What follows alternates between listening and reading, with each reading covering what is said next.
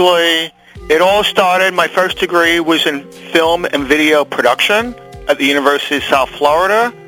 After that, I started to work with museums, and someone knocked over a large piece of sculpture by the artist John Opp, and I was asked to document that sculpture for insurance purposes, and that led to my becoming aware of the need to preserve and archive objects. I thought for a long time that I was going to become an objects conservator, and to that extent moved to California, the Bay Area, after the earthquake in 1989 up there, and wound up working with the two museums in the Bay Area that got me my letter of recommendation to get into graduate school.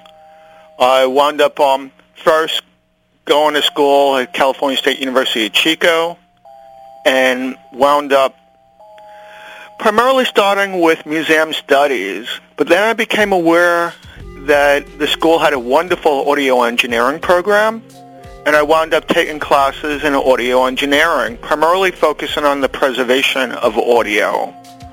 I then utilized the school to provide an opportunity to go to Washington, D.C., where I worked with the U.S. Holocaust Memorial Museum and the Smithsonian Folkways Collection. For the U.S. Holocaust Museum, I saved one of a very large collection of music that was originally recorded in one of the concentration camps, about 400 hours of music and interviews. Oh, wow. And for the Smithsonian, I wound up working with digitally transferring audio that was originally recorded on glass platters and very fragile. And so coming from somewhat of a background in conservation, I began to get more and more involved in audio while in D.C., but I was very fortunate because one of the higher-ups at Library of Congress, Gerald Gibson, brought me under his wing and led me to his own information on moving image archive preservation.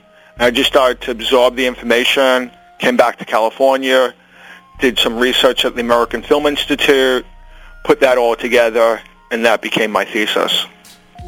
That's so great. You have so much experience in different aspects, the art, film, audio, and then there's museums, as well as were you in libraries and... Yes, prior to taking the position here at UCLA as the Moving Image Archive Studies Program Coordinator, I worked for the State Archives of Georgia. While at the State Archives, primarily what I was doing is going to a lot of different government agencies, museums, libraries, and different types of archives, and really helping them put together strategies to preserve and digitize their audiovisual holdings. That's great about digitizing. I notice lots of things need to be more accessible, and that's digitizing on the internet. It's really great for everybody to at least find that something exists they can go to. Absolutely. You know, we are certainly entrenched with wonderful access through digital portals and use of internet. There's wonderful ways to discuss your collections like Facebook or Twittering. But what we need to remember is that digital is not preservation. It takes a lot to keep these digital files alive, a lot of migration, a lot of work. But ultimately, you know, if we look at an old piece of film, we could hold that film up to light and see an image. It requires no technology other than when we want to project it. However, with digital, it is so dependent on the equipment that quite often, unless we're able to know for a fact that that equipment is going to be available into the future, we have to hedge our bets. That's true, and files get corrupted and things get deleted, and you have to have backups of backups. Absolutely. I have a very close friend who does a lot of video work up in the Bay Area, shooting bands and stuff for museums. And it's pretty amazing how much memory an hour's worth of footage is going to take. And so when I was visiting him over the holidays, he just had stacks and stacks of hard drives. And, hard drives have, the way that they work is that they don't like to sit idle. They like to be in motion. So unless they're able to, have tools where one could check the data, make sure that the data is accurate and has not been corrupted, it's a shot in the dark. We don't know whether or not the data that's on a hard drive is going to be there when we need it. That's true. And I read your interview here on myfootpath.com. It's a very great story.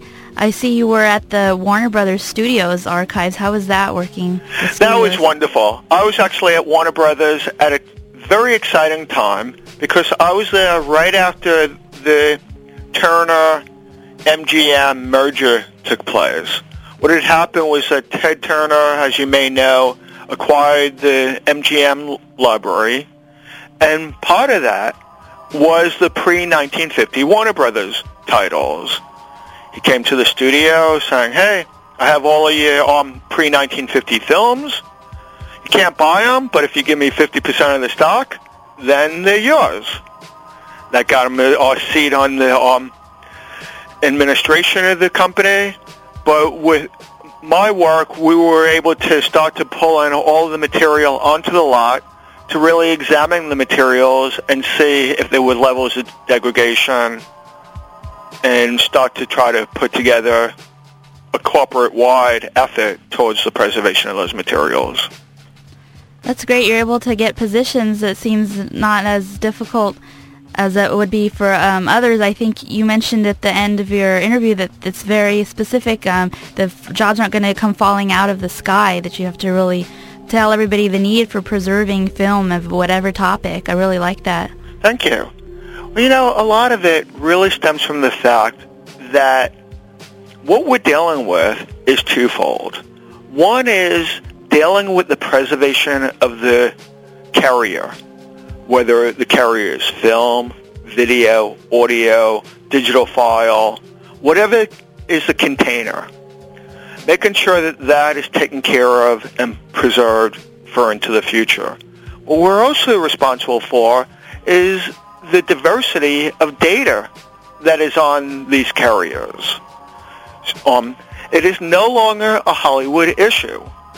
A lot of the focus comes from Hollywood because there's a lot of monetary purpose and repurposing of the material every time that a new media format comes out.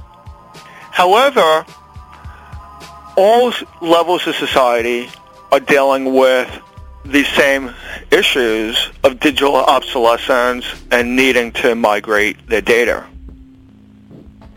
That's true. And then you even brought up earlier, well, before the interview, we had the Grateful Dead audio archives. Is it something that came up, was it like a year or two ago?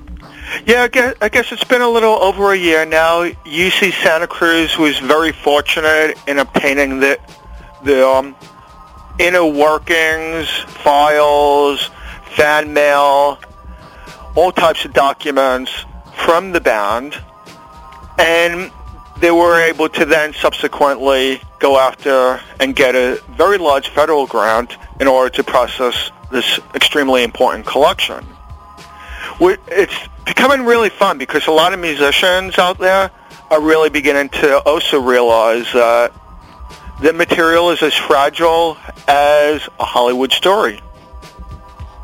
And so they are looking to partner with archives and starting to try to ask questions of how do I really make sense of my life's work?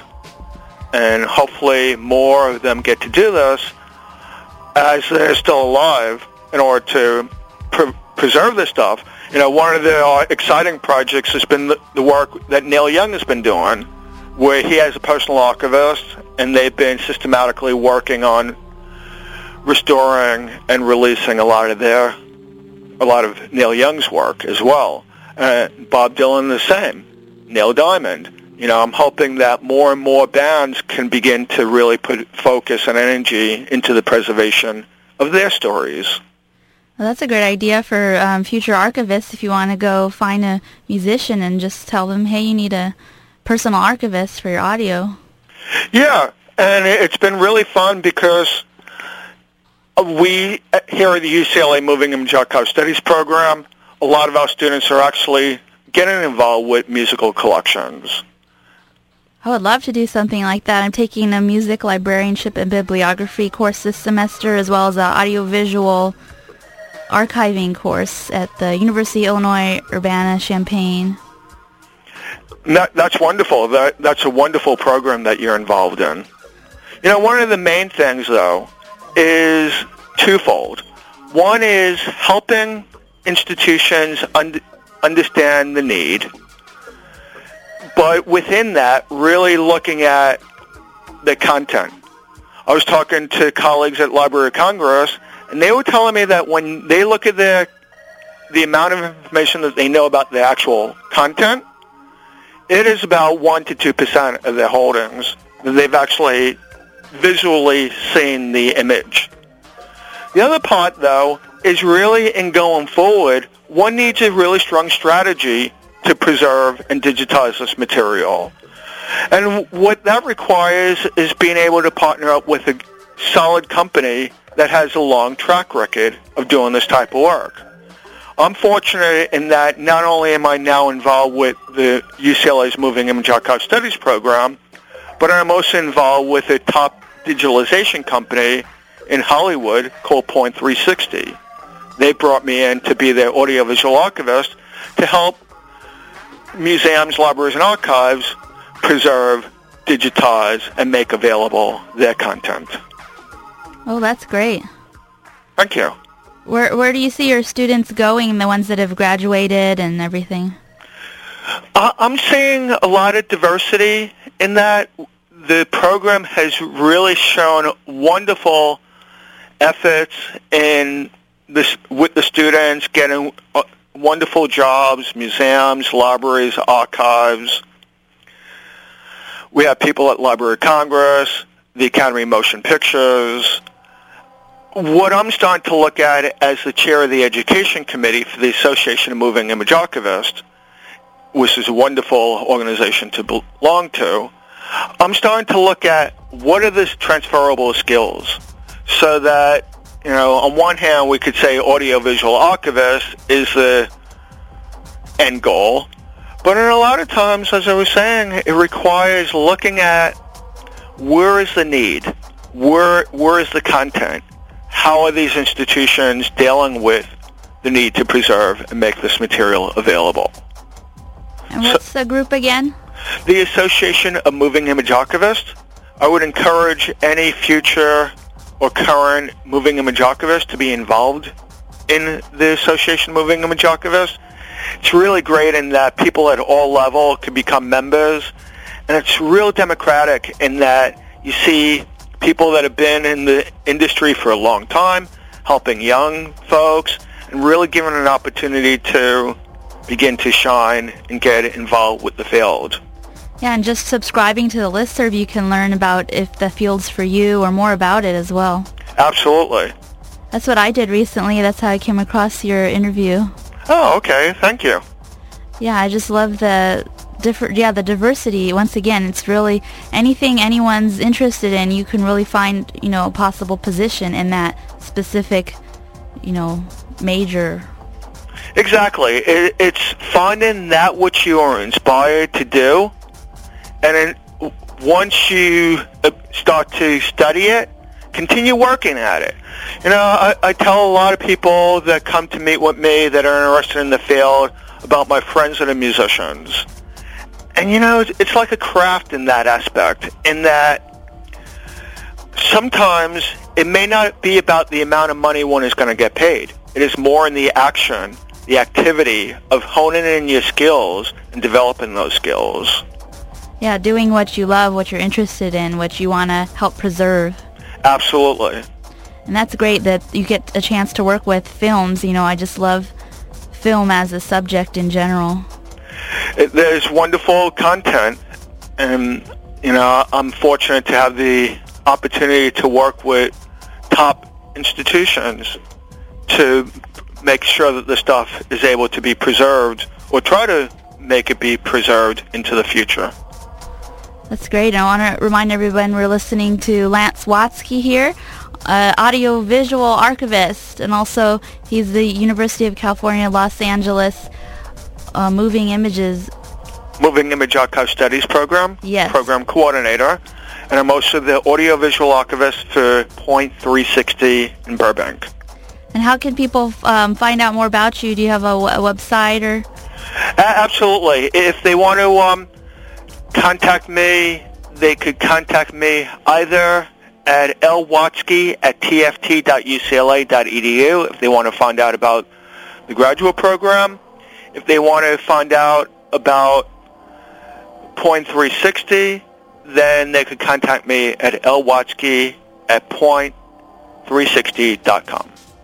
What do you do at Point 360 with everything?